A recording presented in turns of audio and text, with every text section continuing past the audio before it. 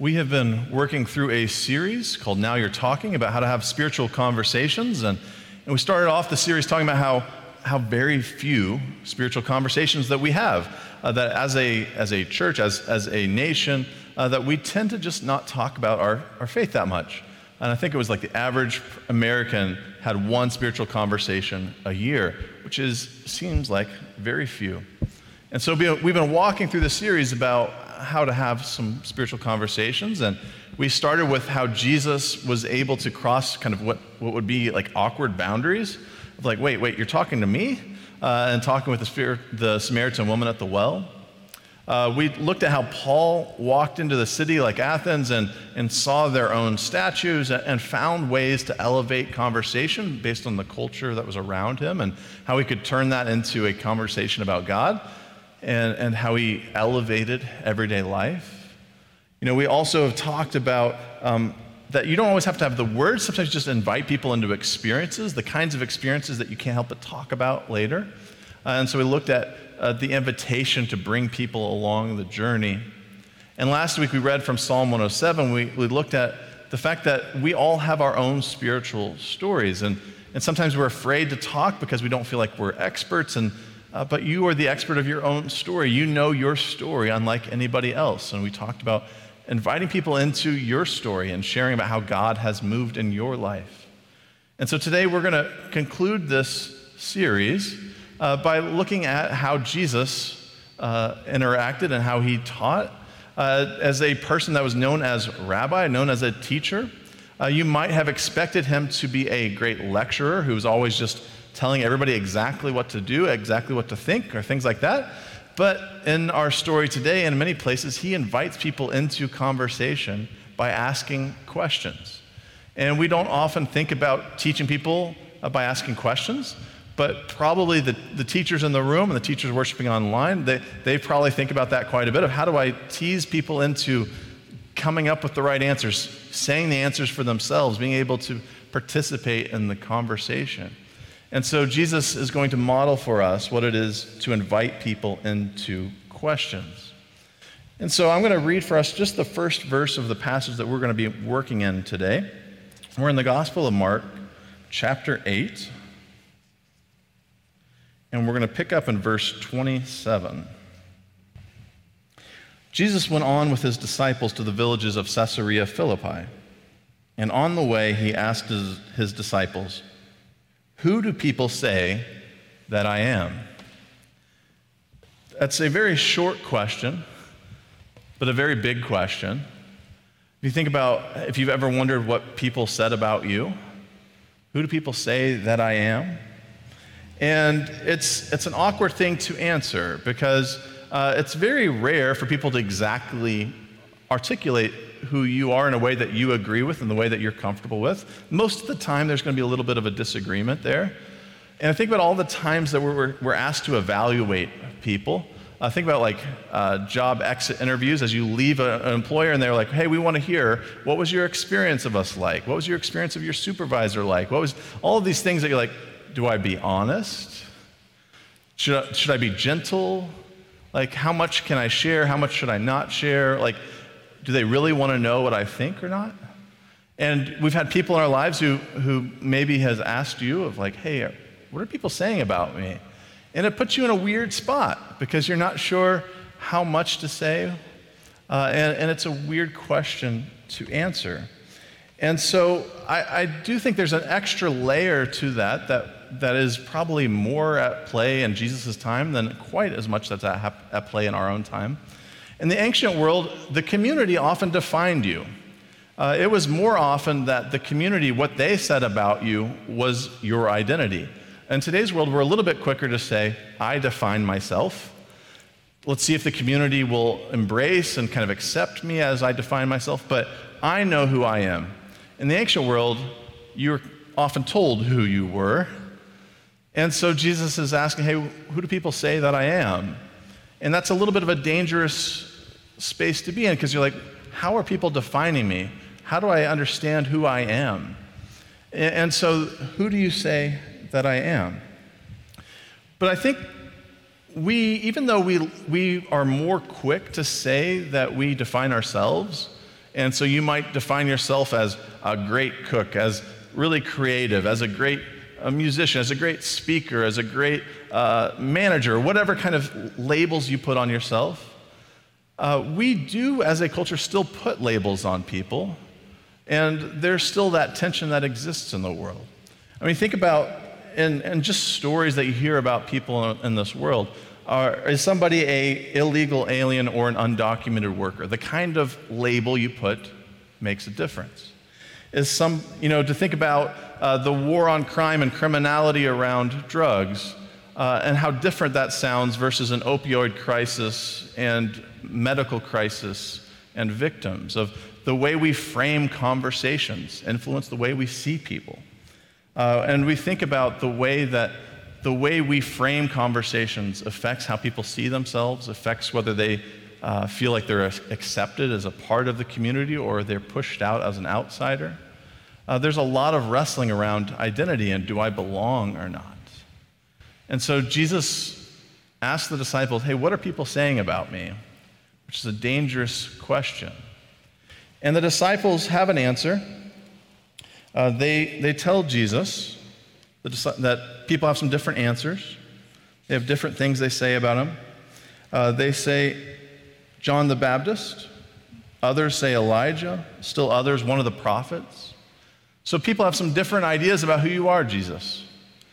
And I think in our church bubble, we kind of think, oh, all these answers are just terrible. Like, these are so, demeaning and so, do you know who Jesus is? This is such terrible answers.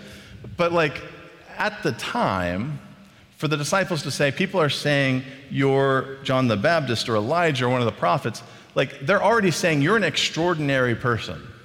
You're not normal. Something is different happening here. Something powerful, something of God is happening here. And so I don't think that every person that's in that circle thinks that they're giving him really bad news. That awkwardness of, do I tell people what the rumor is? Do I tell them what people are saying about you? I think a lot of people in that circle probably felt pretty positive, saying, people think you're John the Baptist. Some think you're Elijah. Some think you're a prophet. Because these people were revered. John the Baptist was seen like the figure who is seen as Isaiah has talked about, the man who will go before the way of the Lord. Elijah was seen as the greatest of the prophets, someone who was thought to come back before the end of the age. And the other prophets, you could at least just say that maybe that's generic, just that you're a general prophet, but there was a thought that the prophecy kind of had died down a little bit and there would be a renewing of prophets and the prophetic word at the end of the age. You might hear that a little bit in the Acts Pentecost story, when they're like, hey, the time has come, sons and daughters are both prophesying. There's this thought that the prophets needed to come back and declare God's presence. And so there's a lot of positives at work in those suggestions. But it's not just here. We've been, throughout Mark, throughout the Gospels, Jesus has been getting a lot of labels throughout. In some texts, some of the scribes go very negative. He has Beelzebul. He's possessed. He's demonic. Those aren't a good day when people feel like not only are you wrong, not only are you incorrect, but you are an agent of evil, an agent of chaos or destruction. When Jesus goes to his hometown and he's teaching and they're expecting miracles or whatever it is, they see Jesus and say, isn't this the carpenter? Who is this guy? He's just the tradesman down the road. Other people don't know what to say about him. Sometimes the disciples, who is this guy? Even the winds obey him, and they don't know what to do with him. But the disciples are pretty accurate when they say what the people are saying about him, because earlier in Mark, that particular list, John the Baptist, Elijah, or a prophet, is what the people are saying in Mark chapter 6. It comes up in a story, though, where Herod, one of the kings in that region in the north, Herod wants to know, what on earth is this Jesus person? Who is he? And Herod had a bad relationship with John the Baptist. John the Baptist was beheaded based on the way John talked about Herod and his family and his marriages and his relationships. And so they behead John the Baptist, and Jesus is doing all this ministry, and they're like, who on earth is this? Is this John the Baptist revived? And that's bad news to Herod. He's like, oh my goodness, he's come back for me. Is this John the Baptist? That's not good news for Herod. Or is this Elijah? Is this one of the prophets? Who on earth is this Jesus? And so the people are wondering. And what's interesting is that Jesus doesn't just come in and just say all of the time, here's exactly who I am.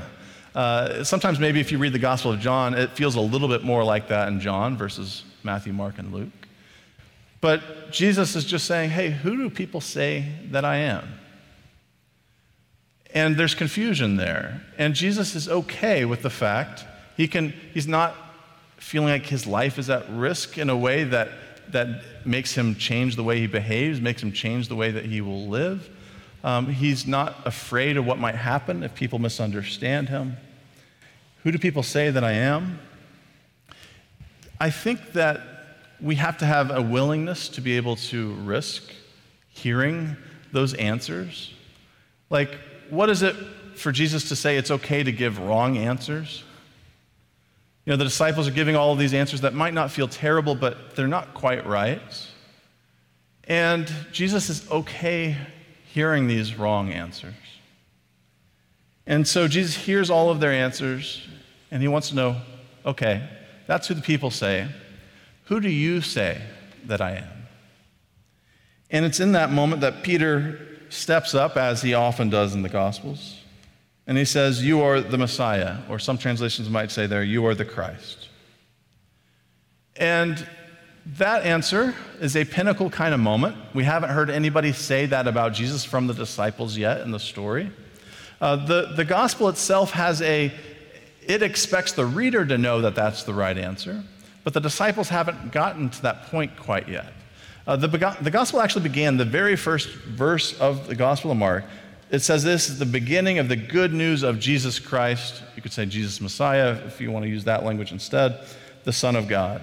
So like Mark begins with saying, hey, Jesus is the Christ. Jesus is the Messiah. The disciples have to learn that answer. And not that many verses later, only in verse 11 of the first chapter, in Mark, Jesus gets baptized, and then the voice of God says, you are my son in whom I'm pleased. You are beloved. And so Jesus knows he's loved. He knows his identity in God, but the people in the story struggle with that. And so Jesus is okay with wrong answers and dealing with the fact that people don't always understand him. But here we finally get to a point where Peter says, you are the Christ. And you might expect all sorts of responses to that, of like, well done, amazing, great work, go tell everybody about it. And Jesus just says in this, like, hey, don't tell anybody. And that's like one of the weirdest responses. Like if you were writing the Gospels and it was up to you, you probably wouldn't write that verse next. If you were saying, okay, Peter gets it right, you're the Christ, what should we now do? And Jesus just tells them. He sternly ordered them not to tell anyone about him. That doesn't feel normal. And so one of the things I wonder about in this text is how much should we just be people who want to force answers on people while Jesus was so comfortable and willing to sit in the ambiguity, to sit in the unknown, to sit in asking people questions? Hey, who do you say that I am? Just letting people experience Jesus and then asking that question, who am I? And instead of just throwing a bunch of titles out, he's okay with just living with them and helping them get to a point where they can answer that for themselves. And so Peter finally says, you are the Christ, and suddenly they're not supposed to talk about it. What's, I think, interesting about this story is also the context in which this moment happens. It says that they were in Caesarea Philippi, which is a really beautiful city. It's near this mountain slopes, and it's kind of a retreat area, and it had always been known for kind of usually not the right temples, but other kinds of religious sites that were there because it was this beautiful, powerful place. And it was a place that had a lot of prominence in this time frame because at one point Caesar Augustus gifted some area of land there to King Herod. And King Herod the Great built some temple structures there, and he celebrated the emperor in that spot. And when Herod died and his son took over, his son enlarged the city, enlarged the temple structure, and then named it after the Caesar. And so he wants to honor Caesar. And so this Caesarea language, which you can obviously see as Caesar, it became one of many cities with the title Caesarea. Because a lot of people liked gifting cities to the emperor, thinking this might build their own reputation. If I gift you a city, who do you say that I am? Well, maybe you'll say I'm the king of this region. I get a rule in my spot. It matters what the emperor says about you. And so, because there's so many Caesareas, this Caesarea became known as Caesarea Philippi after King Herod Philip. And so, because King Herod Philip had named it, Caesarea Philippi was how it got known to be called. So here you are in this city that's named after a bunch of people who want to have their names known. Caesar needs his name all over the place. King Philip wants his name all over the place. And Jesus is like, hey, what do people say about me? He hears the right answer and he says, hey, don't tell anybody. This is so contrary to the way that our typical pride works, where if any moment that we have the ability to celebrate something about ourselves and celebrate who we are, we just want everybody to have to accept it and understand it. And Jesus is just like, I'm okay with the uncomfortable, awkward silence. Don't tell anybody. Let them figure this out about me. Let me ask them for myself who they say that I am. And so people like Caesar Augustus, Caesar is just a title. He was known as kind of Emperor Caesar Augustus, a bunch of titles.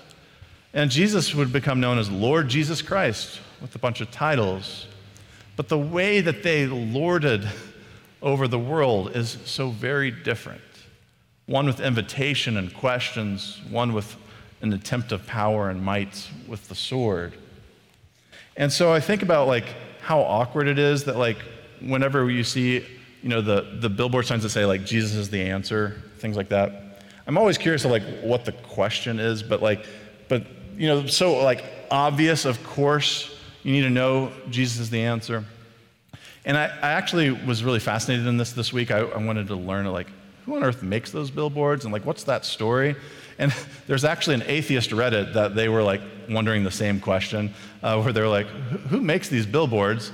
And they had called the numbers on them. I don't want to say the number out loud and then have that on the online video, but the number at the bottom of the billboard, and you get an automatic message, because if you're making a bunch of billboards, you don't have probably enough people to be on the phones for all of those calls that could perhaps come their way. But an automatic message that reads you a same old prompt about who Jesus is from their perspective. And I feel like that's so different than the Jesus who's like, hey, who do you say that I am? Who's willing to hear some wrong answers. And I feel like churches often aren't places where it's safe to have wrong answers. We expect only the end of the discipleship trajectory where Peter has this confession of faith. But there's so many people along the way who are just experiencing who God is that maybe those answers aren't going to be perfect. And what is it that Jesus, it's safe to be in his presence, it's safe to ask those questions and to learn and to grow and to develop and to not lord it over people with the answers. And I think about the safety that comes with knowing who God says that you are. The famous naming story of the Bible is in Exodus, when Moses is told, go to the Pharaoh, go to the other king of this world, go to this powerful figure who rules. Tell him to let a bunch of his slaves go. That doesn't sound like an easy message. That doesn't sound like it's going to go well. And Moses wants to know, how on earth is this going to happen? Who can I say? Whose power, whose authority can I invoke? How can I say to him to let my people go? Who is telling me this? God, give me your name. And God says, I am who I am. I will be who I will be. Which is an invitation to experience God. Not just to get the easy answer of God's name or identity, but walk with God and have a safety to not know who God is and to learn who God is over time. And so Jesus invites us into a new life, into new opportunity, a new identity where we get our identity through God and not through how other people just define us in this world. But we struggle with how to live out the new identity that we have in Christ. So Christ wasn't shaped by all of these bad accusations. Like later in the gospel, they're going to throw all these false witness testimonies at him to try to take him to trial. And eventually the high priest is like, hey, are you the Christ? Just tell us plainly. And when he's finally asked that question, he says, I am. That I am language really rung a bell too. And they say, okay, we've heard enough. Obviously you can't be that. That can't be your identity. And that gives us grounds to accuse you of blasphemy, to take your life, because there's no way that's who you are. What's interesting is even for those of us who go on this way, who understand who Jesus is and who want to follow him, we are often like Peter in the story. Peter feels like he's had a highlight moment. He should feel proud of himself. I got the answer right? Well, like a few verses later, after Peter calls Jesus the Christ, next thing you know, Peter is taking Jesus aside to rebuke Jesus. So this figure that you understand as the Christ, the anointed one, the king, the priest, the Holy One of God, which has some level of authority at least, right? A few moments later, I'm taking you aside and saying, hey, you're wrong here, Jesus. And so how often we can have identity, we say who Jesus is, we say who God is in our life, but we still want to be the emperor. We still want to be the king. We don't actually want Jesus to be Lord. And so what is it to struggle with actually living out new identities? What is it to struggle to understand, okay, I now know Jesus as Lord of my life, but like, I still want to get my way, right? Can I have my way? And every week we pray the Lord's Prayer in which we say, God, your will, not mine, and your kingdom come down, not my kingdom. But we struggle with taking on that new identity. And it's not just God's identity that we struggle with accepting who we are in God's eyes. That we have the same question Jesus has. What are people saying about me? Who do people say that I am? And for some of you, you've been hurt in your life by hearing painful things. Maybe people in your life who should have been able to be trusted, who should have been loving, have been harsh. The parent, the spouse, the child, the person who has thrown painful statements about who you are. And you're wondering, who am I? Who do people say that I am?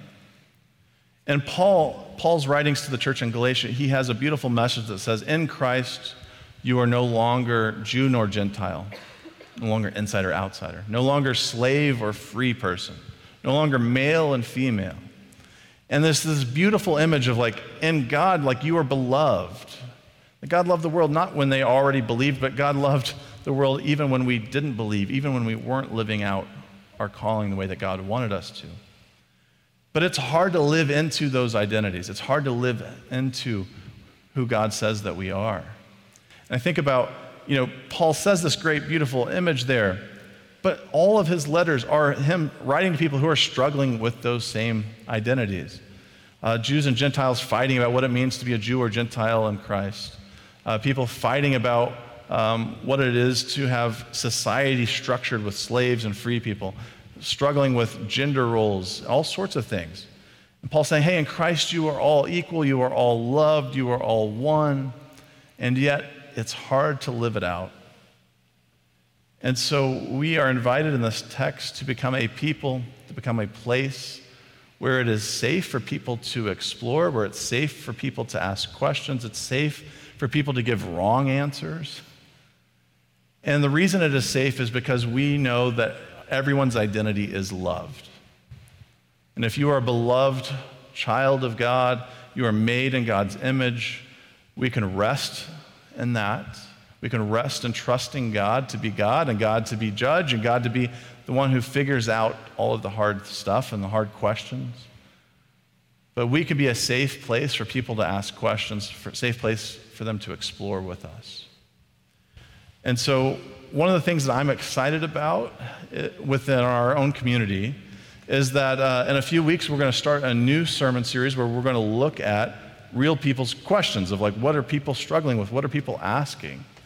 And part of the reason why that matters, and part of the reason why that we value that, is because people need to have a safe place to wonder about big things, to ask about challenging things. And we see in Jesus the kind of leadership, the kind of model of what it is to be the church, where it's okay. And maybe in the midst of some of those questions, maybe in the midst of this journey of the next several weeks, maybe you might find that it's okay to ask some questions, whether that's within the safety of our own community or in other relationships in your life. I hope that you feel safe to ask and to explore and to wonder. But I also hope that you make places for others to feel safe. That you're the person in someone's life that they're like, I can ask this question, I can bring up this topic that I don't know and I don't understand, and that I don't feel at risk to be cut off, to be excommunicated, to be just sent away, but my identity is safe here. And so maybe this week you might just rest in prayer and just imagine Jesus saying to you, "Who do you say that I am? Who do you say that I am?" And just keep hearing that question. And start to respond, start to answer, and maybe be honest that maybe some of those answers you don't think live up, but part of prayer is to confess, part of prayer is just to be truthful for where you're at. When we read the Psalms, the psalmist has no problem saying a lot of emotions, a lot of painful spots, a lot of developing theology. But be honest with Jesus. Who do you say that I am? And as you answer that, turn that question back around to Jesus and to God and ask God, who do you say that I am? And rest in God's answer. Rest in who God says you are. Rest in your loved, free, life-giving identity that God has given you. And so in that, I just want to invite us into prayer as we sit with God, who makes a space and a place for us together. Lord, we thank you for your love and your goodness. Lord, it's sometimes hard for us to accept that we are loved as we are. Lord, I ask that you might help those that feel cold, who feel separated, who feel disconnected, to feel your loving embrace, to feel your presence and your love and joy and peace, that your Spirit might just bring about a healing, restful place. Lord, I ask that you might help us to be people that are safe for others who are struggling, for others who are doubting, for others who don't know who you are or who they are. Lord, help us to sit and to rest and to trust in you. Lord, it's in your name that we pray. Amen.